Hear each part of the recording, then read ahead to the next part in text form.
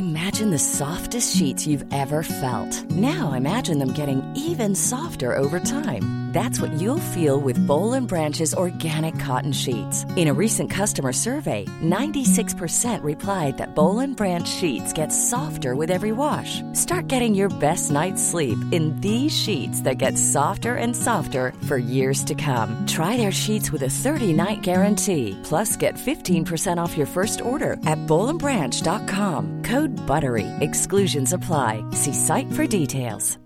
Hey, Dave. Yeah, Randy. Since we founded Bombas, we've always said our socks, underwear, and T-shirts are super soft. Any new ideas? Maybe sublimely soft. Or disgustingly cozy. Wait, what? I got it. Bombas. Absurdly comfortable essentials for yourself and for those facing homelessness. Because one purchased equals one donated. Wow, did we just write an ad? Yes. Bombas. Big comfort for everyone. Go to bombas.com/ACAST and use code ACAST for 20% off your first purchase. Ready to pop the question? The jewelers at BlueNile.com have got sparkle down to a science with beautiful lab-grown diamonds worthy of your most brilliant moments. Their lab-grown diamonds are independently graded and guaranteed identical to natural diamonds. And they're ready to ship to your door. Go to BlueNile.com and use promo code LISTEN to get $50 off your purchase of $500 or more. That's code LISTEN at BlueNile.com for $50 off. BlueNile.com, code LISTEN. Specialisterna, hej! Specialisterna, hej! Välkomna ska ni vara till Specialisterna podcast. Tackar. Och den ni hör prata nu, det är Arman Reinsson. Reinsson. Han är gäst. Han är gäst, men vi sitter i hans lägenhet i Malmö. Jag och Anton har varit här och kört Äta Bajs Tour.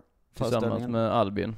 Och vi säger det nu, det var den bästa Äta Bajs Tour-showen hittills. Ja. Vissa i Malmö sa så säger ni säkert till alla. Men jag säger nej, det säger vi nu även när alla kan höra. Ja, det är ju den puttar ner Växjö från första platsen. Det är ju rätt svårt också att avgöra, för Växjö var ju premiärdagen. Och då var vi fortfarande osäkra på alla segment i showen. Så då kanske man också tog den goda responsen och man kände att det var lite ännu bättre än vad det kanske sen. Det var överraskande. Ja. Ni var rädda för att det skulle bli skit. Ja. Pannkaka. Ja, lite så. Specialisterna. Specialisterna. Jag funderar på det med så här, hur lång tid i ett förhållande det kan gå när man har så gett upp sex. Alltså när man är gammal funkar det nog helt okej. Min mamma och morfar, de sov i separata sovrum när jag lärde känna dem som bebis.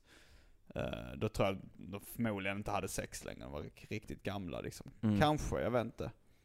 Men sen så det kanske även unga som skiter i sex efter ett tag och liksom bara hänger vidare. Ja. Alltså det tror jag. Att det är nog vanligt.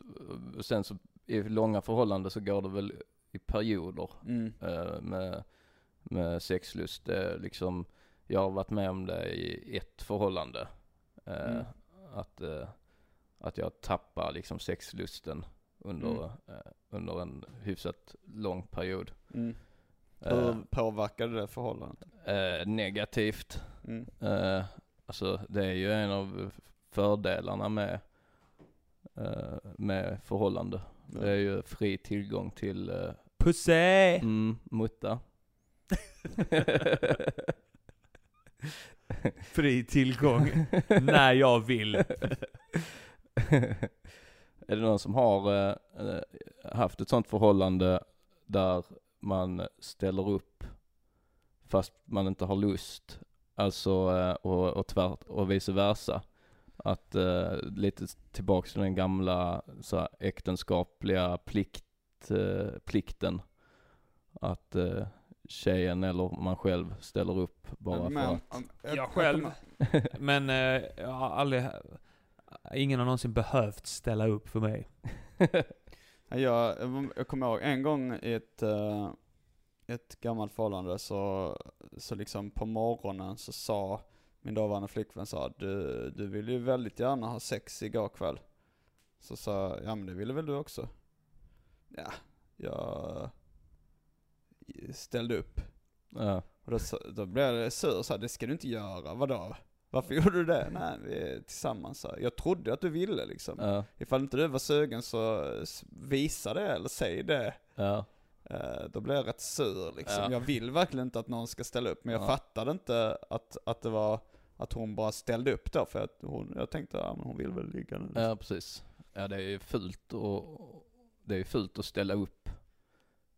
Ja, Och sen ger det dåligt samvete.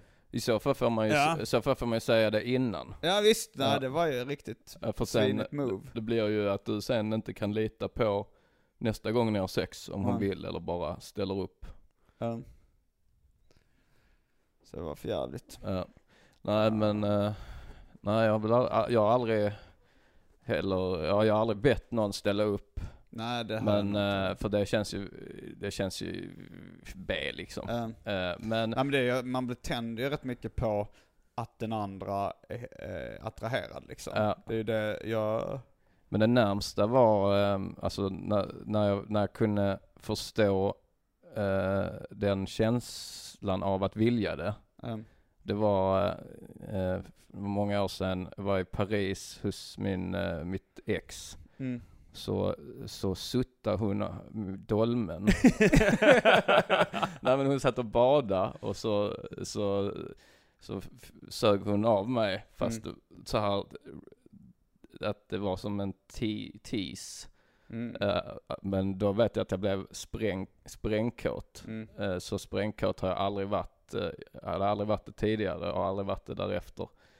Men då var det så att var det nog inte långt ifrån att jag skulle kunna säga kan du inte ställa upp och,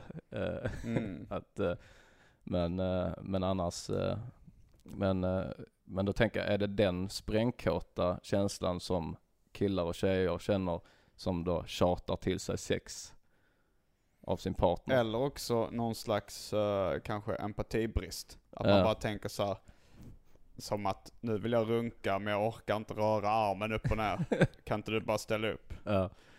Och så skiter man i lite hur den andra känner liksom. Ja. Det kan det också vara. Man inte är så jävla kåt, men man vill ändå. Ja, men man skulle ju kunna fungera bara som varandras onani-hjälpredor. Ja. Alltså istället för att runka själv så är det ju lite skönare då att bli avrunkad. Och istället för att pulla själv så kanske det är lite skönare att bli avpullad. Man skulle ju också kunna bli expert på det. Och så då har man en sån deal som är mer då som en att man räknar inte riktigt då som sex, utan man räknar bara som att man hjälper den andra att runka / pulla. Jo, alltså jag är rätt kluven på de här, för jag är uppvuxen i ett samhälle där man har gjort väldigt stor grej av sex, och jag är påverkad av det också. Men egentligen så skulle man ju kunna se det som en massage eller någonting. Jag hatar ju då att ge massage. Tycker det är skittråkigt. Men ibland så ställer jag upp och gör det ifall någon så här tjatar eller så här, man vill vara lite schysst liksom. Men vad är egentligen skillnaden på massage med kuken i fittan eller massage med händerna i nacken? Det är ju med en kulturell... Kim Hyper, han var ju inne på att när du knullar en tjej så runkar du egentligen bara din kuk med hjälp av hennes kropp. Och det... Ja, det stämmer ju. Eller pullar hennes fitta med kuken. Ja, det är sant. Nej, men det blir så tydligt. Därför heter fingerpullar, för att annars är det kukpullar. Alltså om en tjej kommer och säger så jag är så äcklad. Jag kan så här, den killen där borta, han liksom, jag kan fortfarande känna honom inuti mig mot min vilja. Han var inuti min kropp. Jag är så äcklad. Då hade man blivit så jävla arg på den killen. Men sen hade det kanske kommit fram att det var bara att han gjorde en sån wet willy i örat på henne eller någonting.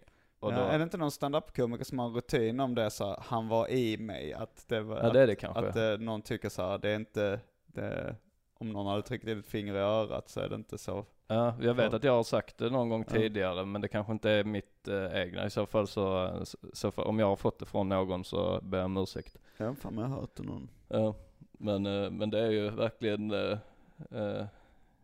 känns inte alls även om en wet willy är ju rätt otrevligt också. Alltså där man fuktar fingret och stoppar in i örat. Ja, Pelle Helgesson, han brukar stoppa fingrarna i ens öl. Det ser som ett stort övergrepp. Inte sexuellt.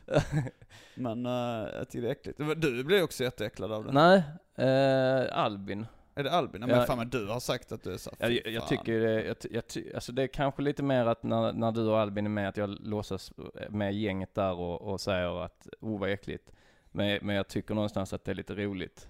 Ja, alltså det kan ju vara kul och äckligt samtidigt. En våldtäkt kan ju också vara lite kul. Men det är fortfarande fruktansvärt. Kan vara lite kul. Ja, nej men alltså jag tycker inte det är så jätteäckligt. Alltså jag har lite basilskräck också, så jag tycker det är väl det. Och jag tycker det är så störig grej. Ja, det är onödigt. Vi hade Jimmy Pistol ett tag, han för några år sedan så hade han börjat skämta lite genom att så här slå en lite mot kulorna så här bara med ett finger liksom. Ja, så man rycker bak med hela höftbenet typ. Ja, hela, precis. Ja, och det är väldigt sällan han träffar. Ja, men man blir ju livrädd ändå. Ja. Hej Tess. Här kommer Tess, Armans flickvän. Och hunden. Hunden Bella. Vi spelar in. En hund som spelar in podcast. Nu har jag sett allt. Hon har ett inlägg i debatten. Bella, vad pratar vi om? Att Jimmy Pistol slog folk på pungen. Ja, vad tycker du om att bli slagen på pungen, Bella?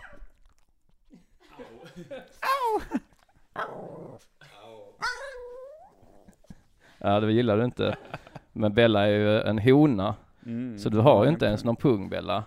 Fast känguruhonor har ju pung. Ja, det har de. Då kan ju hundar också. Specialisterna baby. Specialisterna baby. Så jäkla bra. Imagine the softest sheets you've ever felt. Now imagine them getting even softer over time. That's what you'll feel with Boll & Branch's organic cotton sheets. In a recent customer survey, 96% replied that Boll & Branch sheets get softer with every wash. Start getting your best night's sleep in these sheets that get softer and softer for years to come. Try their sheets with a 30-night guarantee. Plus, get 15% off your first order at bollandbranch.com. Code BUTTERY. Exclusions apply. See site for details. Mom deserves the best, and there's no better place to shop for Mother's Day than Whole Foods Market. They're your destination for unbeatable savings, from premium gifts to show-stopping flowers and irresistible desserts. Start by saving 33% with Prime on all body care and candles. Then get a 15-stem bunch of tulips for just $9.99 each with Prime. Round out Mom's menu with festive rosé, irresistible berry chantilly cake, and more special treats. Come celebrate Mother's Day at Whole Foods Market. Burrow is a furniture company known for timeless design and thoughtful construction, and free shipping, and that extends to their outdoor collection.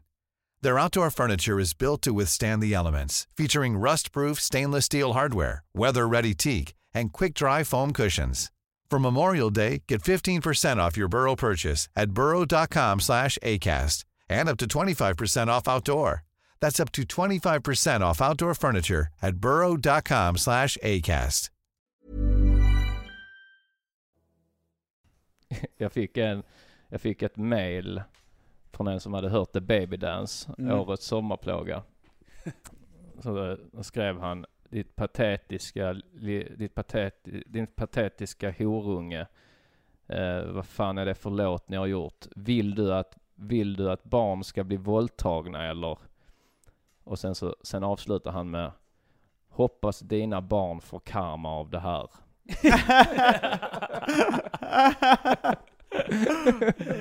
Ja, det är jätteroligt. Det är så jävla konstigt. Ja. Vilken godhjärtad människa han var. Ja, han stod upp för...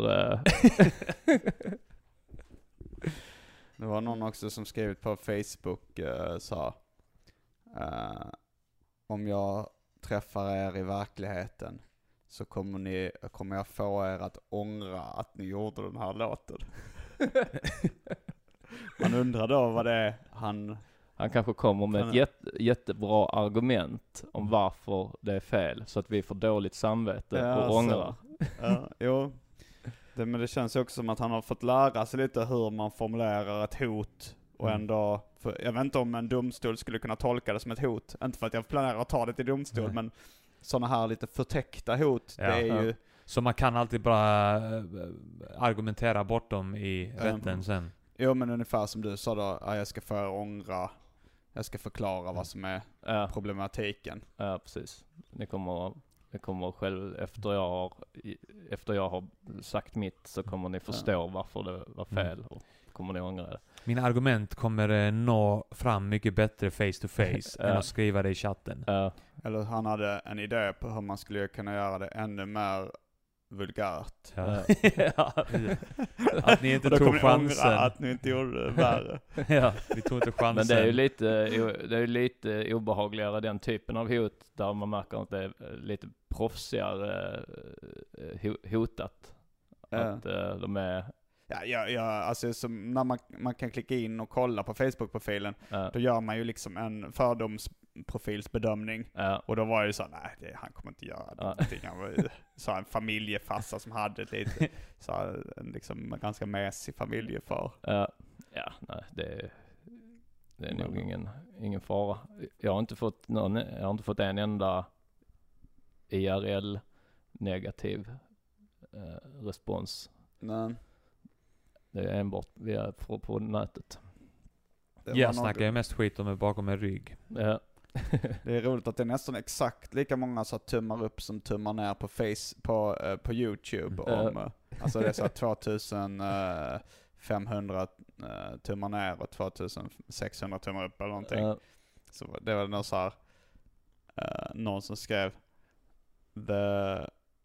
the 2600 dislikes probably comes from babies.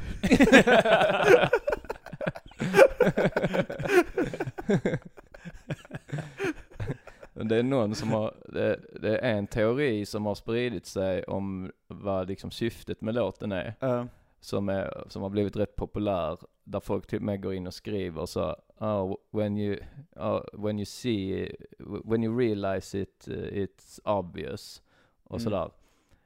Då är det att det är en anti-omskärelse låt. Att vi tar det här, i och med att han som gjorde videon la in judestjärnor och så i bakgrunden. Och sen... Säger du Hitlerkors också? Hitlerkors. Judestjärna är så här barnspråk lite. Alltså vad säger Davidsstjärna. Är det förolämpande? Nej, jag bara tycker det är ungefär som att säga Hitlerkors. Jag blir inte förolämpad när man säger Hitlerkors. Jag bara tycker det låter som barnspråk. Liksom. Ja, men jag tänker, är det, jag förstår att du inte blir förolämpad eftersom du inte är så värst troende. Men tror du att, låt säga, din mamma skulle bli förolämpad av ordet judestjärna? Nej, det tror jag inte. Alltså just om man ska generalisera judar som folkgrupp, så har aldrig ord varit så kränkande.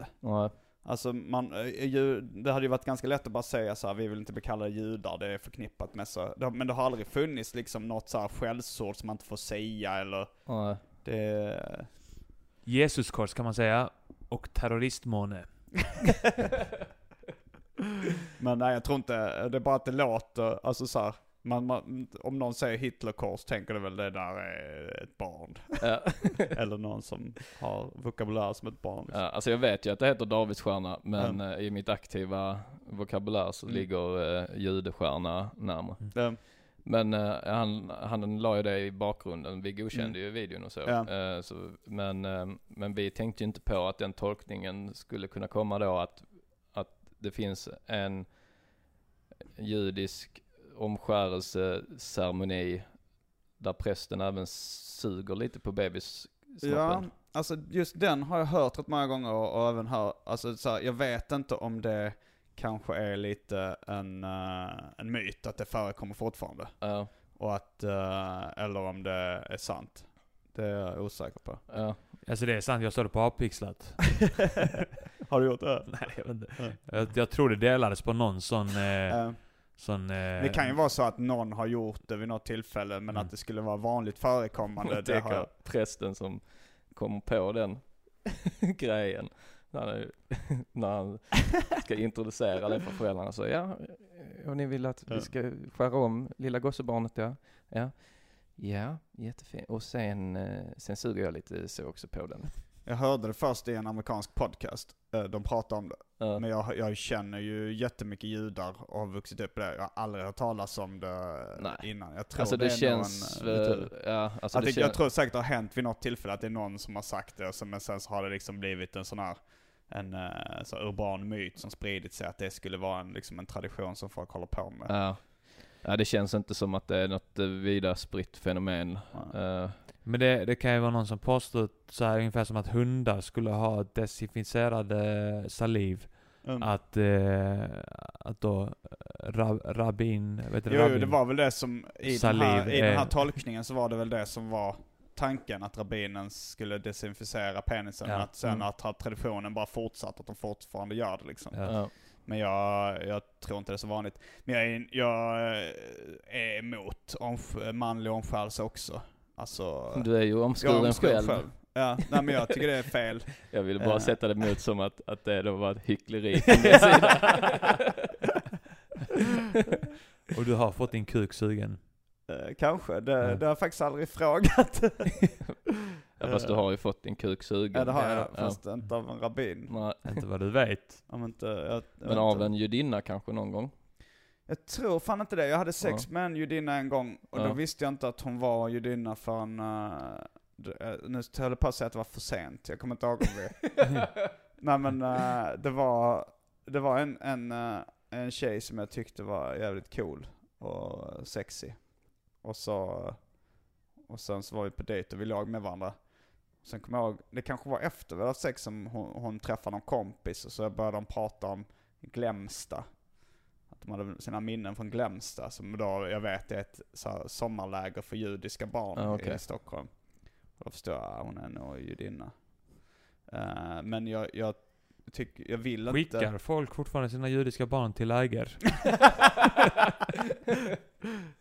Ja, det är rätt roligt att Glämsta är ett läger för judar. Ja, min mamma ville att hon ville skicka mig till läger. Med tåg. Men jag tycker det är lite avtändande. Alltså man vill ju inte ha sex med någon som är för lik ens morsa eller för lik ens släktingar. Nej. Så jag tänder väl lite mindre på... För min del, jag förstår ju inte det då, eller jag förstår det, men för min del hade det ju varit lite exotiskt. Och ligga med en judinna? Ja. Så att det... Jag tycker inte det var ju inte så att jag skrubbade mig med stålull efter jag kom på det. Jag tyckte inte det var så farligt. Men...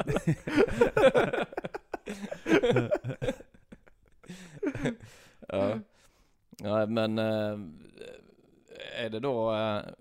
Skulle du säga att det finns då judiska drag som du känner igen i personligheten? Hur var det Bög-Jimmy formulerade en gång han sa med judiska personlighetsdrag eller någonting. Ja, det finns ju säkert så här stereotypa och kanske även alltså kulturella, om man har vuxit upp så här i Stockholm som Aron Flam och Jonathan Unge som gått på så, jag vet inte om Jonathan Unge, men Aron Flam har gått på en sån judisk skola liksom. Ja. Och då blir det säkert en viss kultur som utvecklas på den skolan och sådär. Och jag har ju inte vuxit upp så jättemycket i judiska sammanhang. Jag visste ju knappt vad judar var eller att de fanns. Det var som en väldigt länge, alltså fram till 20 års ålder så var det mer som en mytologiskt väsen. Att man hade hört om judar då, en folkgrupp. Förstod aldrig riktigt vad det var, för jag kunde inte se på någon om de var jude. Alltså, du ser ju ut precis som vem som helst, höll jag på att säga. Nej, men jag tar emot mig lite nu när jag insett att du har arabiska vackra ögon och sådär. Men man kan väl se på, alltså så här, på Ben Stiller och Jerry Seinfeld och sådana har liksom judiska drag. Det var det jag tänkte komma till, att det var som en polett som föll ner sen, att helt plötsligt så, när jag lärde mig vad judar var, så kunde jag helt plötsligt se de här dragen. Att Jerry Seinfeld hade för mig bara varit en vit amerikansk man. Helt plötsligt så såg jag att han var judisk. Att det var som att man, alltså tänk om man hade gått hela livet och aldrig då sett skillnad på om någon är svart eller vit. Och sen är det någon som vid 20 års ålder förklarar för dig att alltså, men du ser, de har ju mörkare hudfärg än vad vi har. Har du aldrig tänkt på det? Just det. 50 Cent, han är ju svart. Och Michael Jordan är svart. Han har jag aldrig tänkt på. Att helt plötsligt så kom massa kända personer, blev en grupp. Att det var som att jag kom på att det helt plötsligt fanns en ny grupp människor som jag aldrig hade tänkt på. Jag vet inte vad moralen i den historien är. Om det är bra eller dåligt. Men det är lite lustigt i varje fall. Det är ju ganska konstig indelning där. Att man kan konvertera till det och sen så om då till exempel min flickvän konverterar till judendomen och får barn med en helt annan som inte är uppvuxen i judisk kultur, så blir hennes barn judar. Och sen börjar det en helt ny blond judisk stam där. Det är ju jättekonstigt tycker jag. Alltså det är ju trams egentligen hela den. Ja, såklart. Men judar har väl traditionellt sett ändå varit rätt inom citattecken bra på att hålla det inom stammen. Alltså i varje fall min bild av hur det är att vara jude i USA. Det är att det är rätt mycket påtryckningar från familjen att man ska gifta sig med en judinna. Ja. Eller med eller då vice versa en judinna som ska gifta sig med en jude. Jo, så är det ju. Man ser vissa de judiska kvarteren i Williamsburg också där de är känns extremt isolerade liksom. Både kulturellt och att de hänger i vissa kvarter och klär sig på ett visst sätt, alltså ortodoxa judar. Och de verkar ju verkligen bara hålla det inom rasen. Så att säga.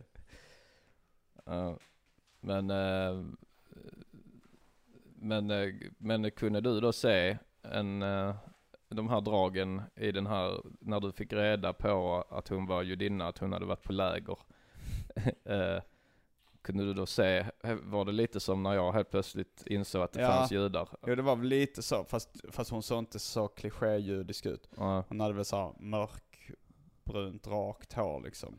Hade vissa, men det var väl så att jag tänkte, oj, det är inte omöjligt. Alltså hade hon varit den typiska chicksa-stereotypen med blond och blå.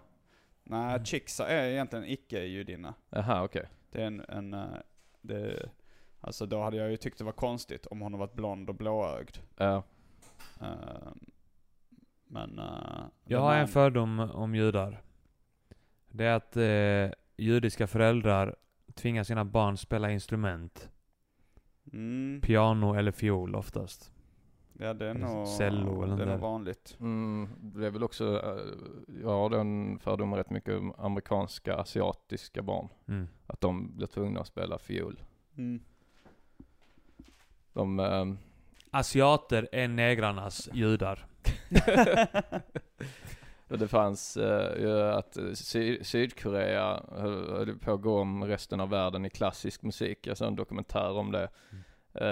Så de hade en så jättebra skola och satsade verkligen på klassisk musik. Och då höll de på att gå om då Tyskland som var världsledande och varit länge. Men då kom tyskarna på det att varför tyskarna egentligen fortfarande var bättre. Det var att de sydkoreanerna, de är jättebra, tekniskt bra, men de spelar helt utan själ. Själen kan man aldrig lära ut. Det var bara som de sa, eller? Alltså, jag vet inte om... för när jag berättade för Albin så sa han, ja men så är det. Att alltså, de spelar tekniskt skickligt, men där är ingen själ i det. Det är som så här autistiska barn som kan spela piano. Kan återspela ett helt stycke liksom som de hör. För jag kan ju höra det i rapmusik, så kan jag ju höra så här ifall någon är tekniskt skicklig men inte har någon själ. Men det kan jag nog inte höra i klassisk musik. Vi tänkte ju också i stand-up, om det kom en så jättebra sydkoreansk stand-up-skola där de blev tekniskt fulländade. Jag tror det var Petrina som nämnde det, att det skulle vara roligt om ett så tekniskt perfekta stand-up-sätt, men det är helt utan själ. Men det är extremt roliga. Men man stöter ju på det ibland, alltså komiker som är väldigt skickliga skämtskrivare, men man tycker det saknas en själ. Man tycker det saknas att en personlighet lyser igenom, eller liksom Men då är det väl att jag är så oinsatt i klassisk musik att jag tycker väl man spelar man rätt så spelar man rätt. Hur ska du kunna spela själ? Men det finns det är lite swing och lite så här, att det inte är exakt kanske. Jag fattar ändå hur det skulle kunna vara sant. Men jag tror också det skulle kunna vara så att bara tyskarna hittar på det som ursäkt. Och nu hittar vi på något abstrakt här. Någon abstrakt förklaring till att de är sämre. Men det är mycket sådana begrepp jag stämmer på. Så här äkthetsbegrepp liksom. Att alltså abstrakta jävla... Inom hiphop var det ju äkta. Höll ju Petter på att snacka om hela tiden. Att äkta. Saker var äkta eller fake. Och det var ju även i USA då, keeping it real perioden liksom. Vad är äkta? Men jag tänkte på när man pratar om stand-up eller tecknade serier eller något sånt där. När man gör... jag gillar ändå den självbiografiska anslaget. När man får... när man ger intrycket av... När man ser till exempel Louis CK och sånt, att man får intrycket av att det han pratar om nu, det är hans eget liv, saker som har hänt, saker som han tycker på riktigt, saker han tänkt. Och då tänkte jag att där skulle en viss tolkning av keeping it real kunna vara relevant. Liksom.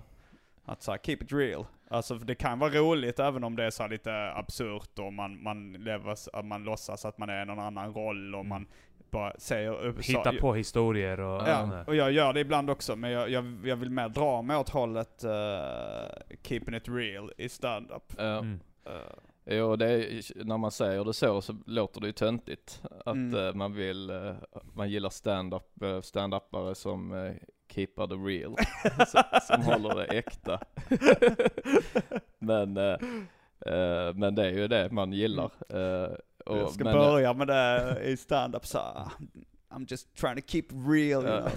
Men det är roligt för i rap så är jag ju helt tvärt emot att... du tycker inte du ska keep it real? Nej, men jag tycker, alltså det finns ju då en rätt vanlig rap-genre i Sverige som är liksom att det ska vara att man berättar om sitt liv. Och det ska man får inte ens överdriva. Jag har till och med hört någon historia om någon rappare som rappar att han alltid har en 5 i fickan. Alltså en 5 är väl då hasch, va? Eller kanske gräs. Gräs antagligen. Gräs, ja. Men så avbröt han där och sa jag har inte alltid det. Och jag har inte det just nu. Jag måste ändra. Att så ändrar det då till jag har oftast. Jag kan ändå respektera den OCD liksom att... men grejen är att jag gillar ju i rap.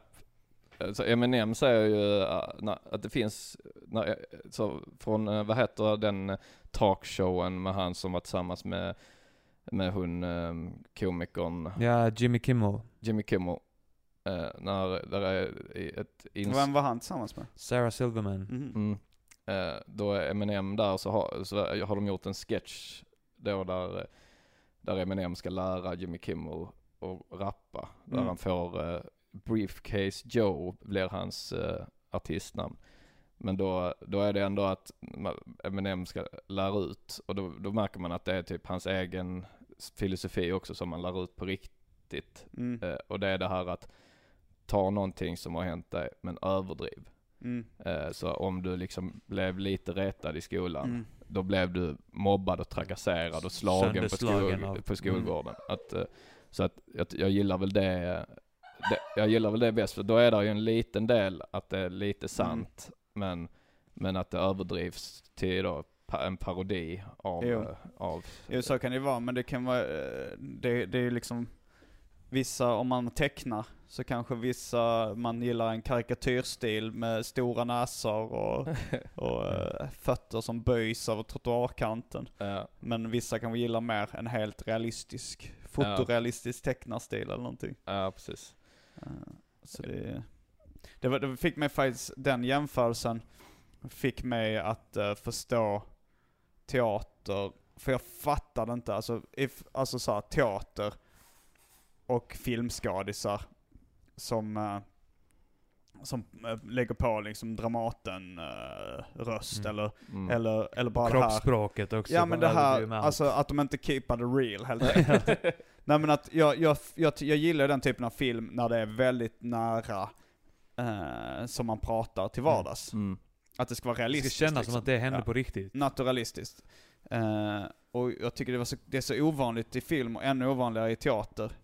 För där är det ju ofta det här att sedan kom han in i rummet. Och alltså det, du vet, lägger på sådana här. Jag fattar inte, vad håller de på med för piss? Vad är det här?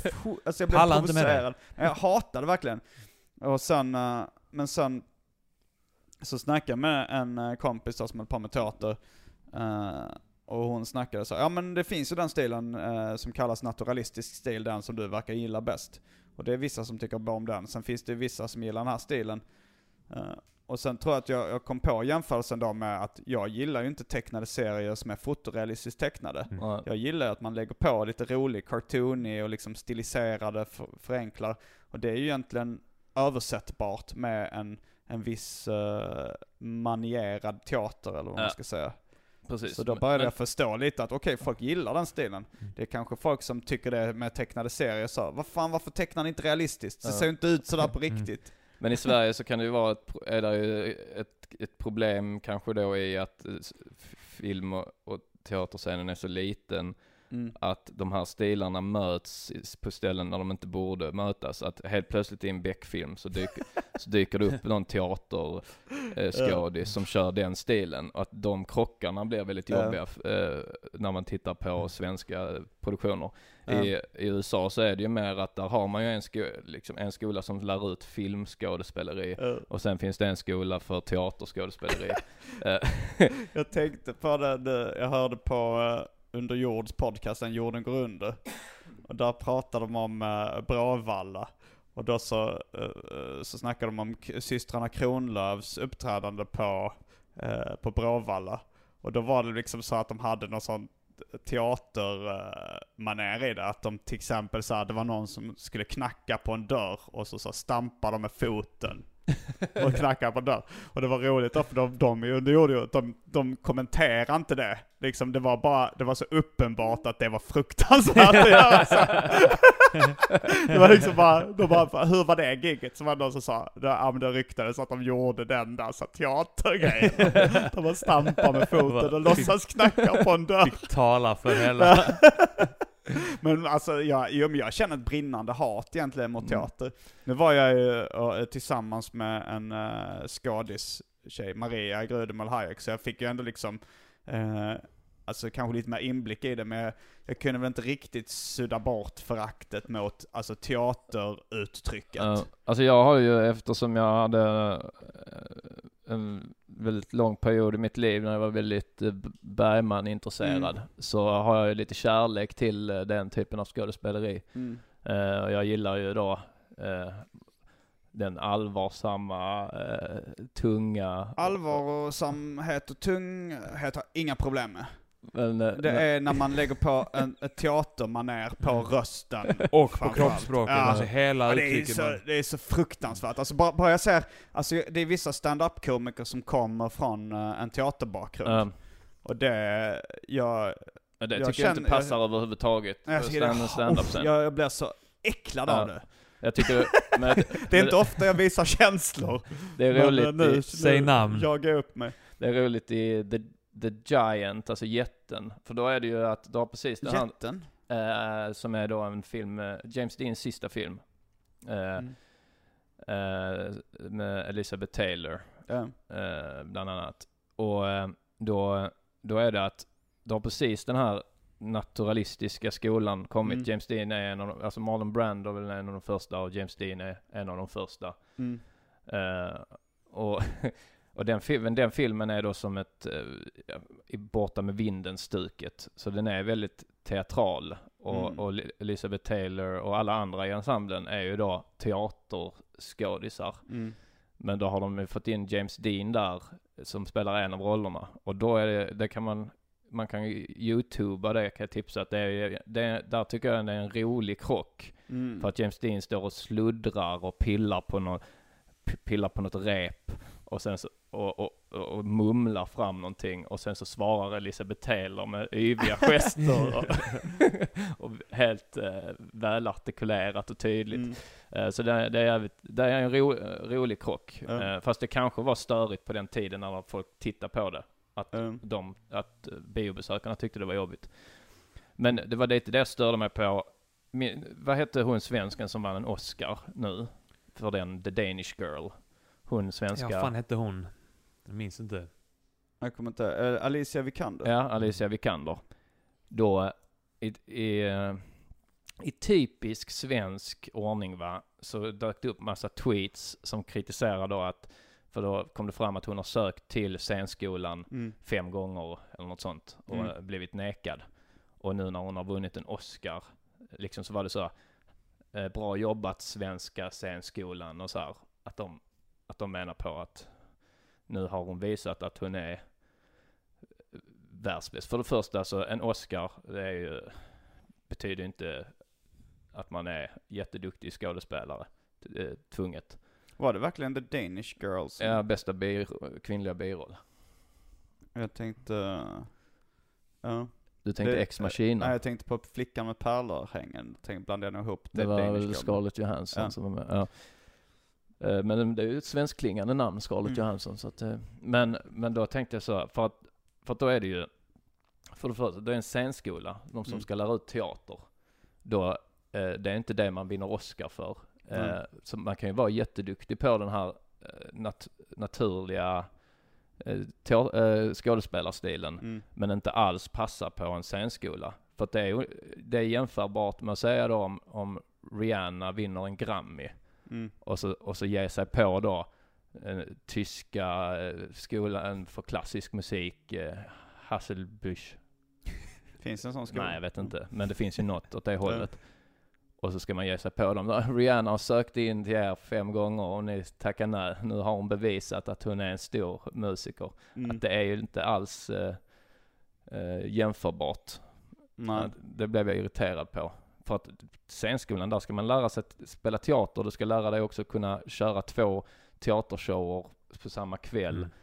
År ut och år in. Det är ett helt annat sätt att jobba än att vara filmskådis liksom. Fick jag sagt det? Ja. Jag tänkte, man frågade när man skulle nämna namn på, det är ju inga som blir kända stand-up-komiker som kör teaterstilen. Det är ju ofta nybörjare som har gjort teater väldigt länge och sen tänker de, stand-up, det vill jag testa och jag har ju erfarenheter från scenen och sådär och då kan jag lägga in lite av det här mina erfarenheter och sen kommer de aldrig någon vart. Det finns väl vissa skådisar fast så det är då har no de lyckats jobba names. bort. Ja, det är totala nybörjare liksom oftast. Men det finns ju skådisar som har lyckats jobba bort det kanske. Alltså Özz Nujen tror jag var skådis från början. Nour var väl skådis. Ja, men hon kör ju inte så mycket stand-up heller. Ja, hon har lite rest av teater kvar skulle jag säga i sitt scenspråk även när hon kör stand-up. Okay. Jag är inte helt 100, jag kommer inte ihåg hur det ser ut men Ska vi köra en sån att vi nästa gång vi går ner till Big Ben och kör så måste vi köra med teater. Då får ni vänta på mig. Då får ni vänta på att jag kommer upp. Ja, och du måste ha ett sätt där du knackar på en dörr och stampar i sig. Eller den... Lägga med ett knack-knack-skämt. Eller en punchline i tills någon dör som var så här... Det värsta med döden är att man ser livet passera förbi i revy. För spex och teater och liknande saker, det kan få mig att vilja spy. Och när mitt ex då, Maria, hörde den så blev hon lite upprörd och sa så: är det här en sån här jag hatar mitt ex-låt?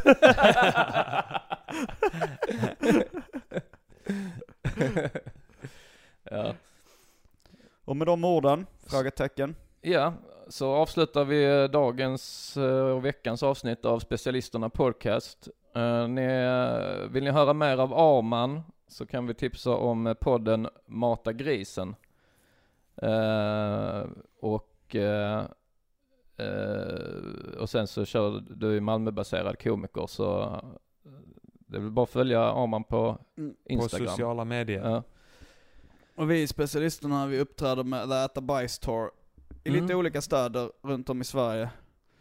Kan hitta dem på underproduktion.se finns biljetterna.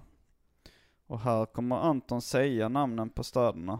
Ja, det är tanken. Om inte han hade haft en allvarlig ögonsjukdom som gör att han inte ser men nu så ska bra. vi se här. Då har vi i augusti så kör vi Trollhättan den 11 augusti, Örebro 12 augusti, Uppsala 13 augusti och Eskilstuna 28 september tog vi där, va? Ja, det är då Äta Bajs Tour. Den är ju hyllad av både kritiker och publik. Och Arman. Det är folk som har skrivit att det är det bästa de har sett och sådär, såg jag idag på Twitter. Det blev vi väldigt glada för.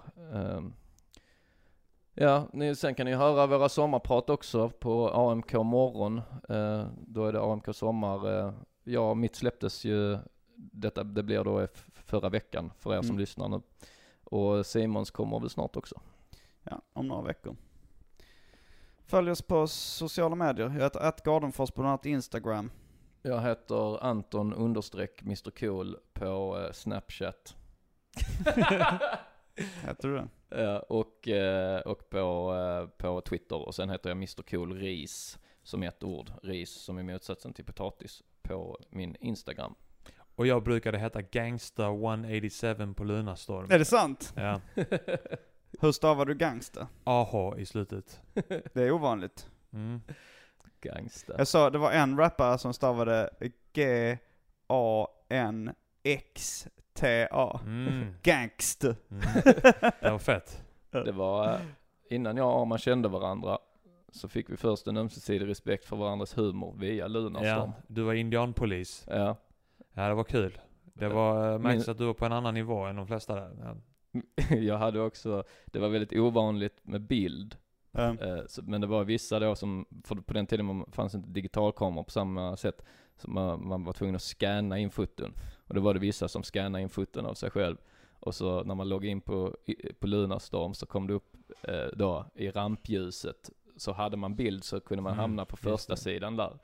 Då hade jag alltså varje gång jag loggade in och sen bara klickade på en av dem i rampljuset och skrev meddelande: om man är så full som du borde man inte ha bild.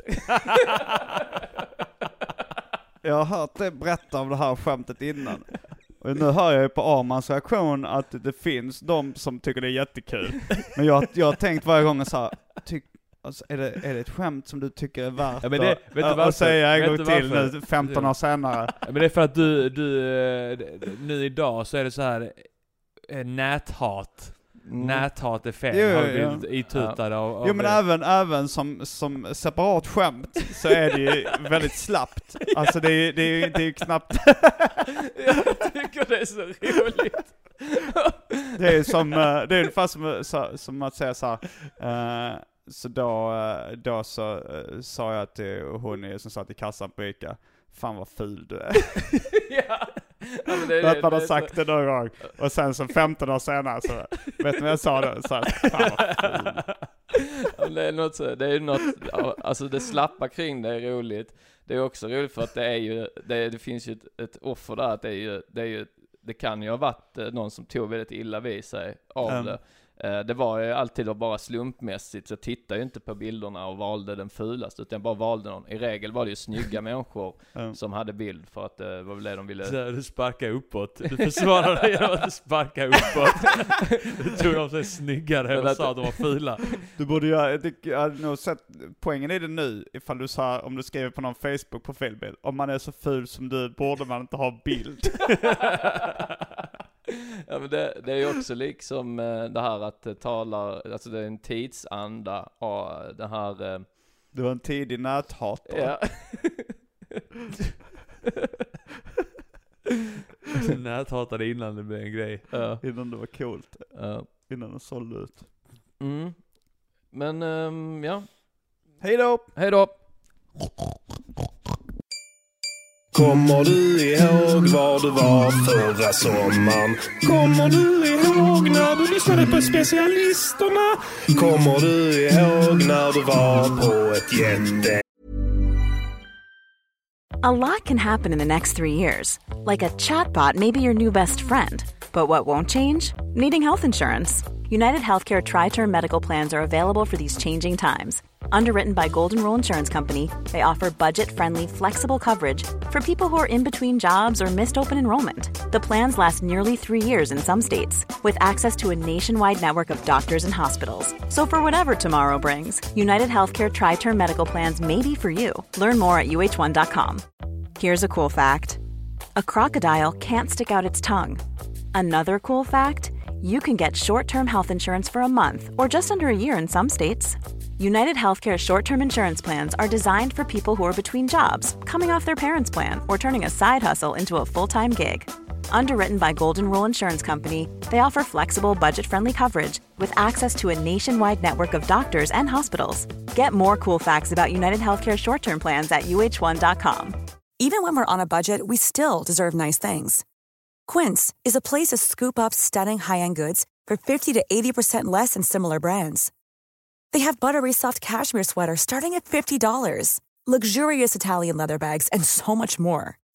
Plus, Quince only works with factories that use safe, ethical, and responsible manufacturing. Get the high-end goods you'll love without the high price tag with Quince. Go to quince.com/style for free shipping and 365-day returns. Kalas! Kommer du ihåg det, va? Specialisterna. Baby.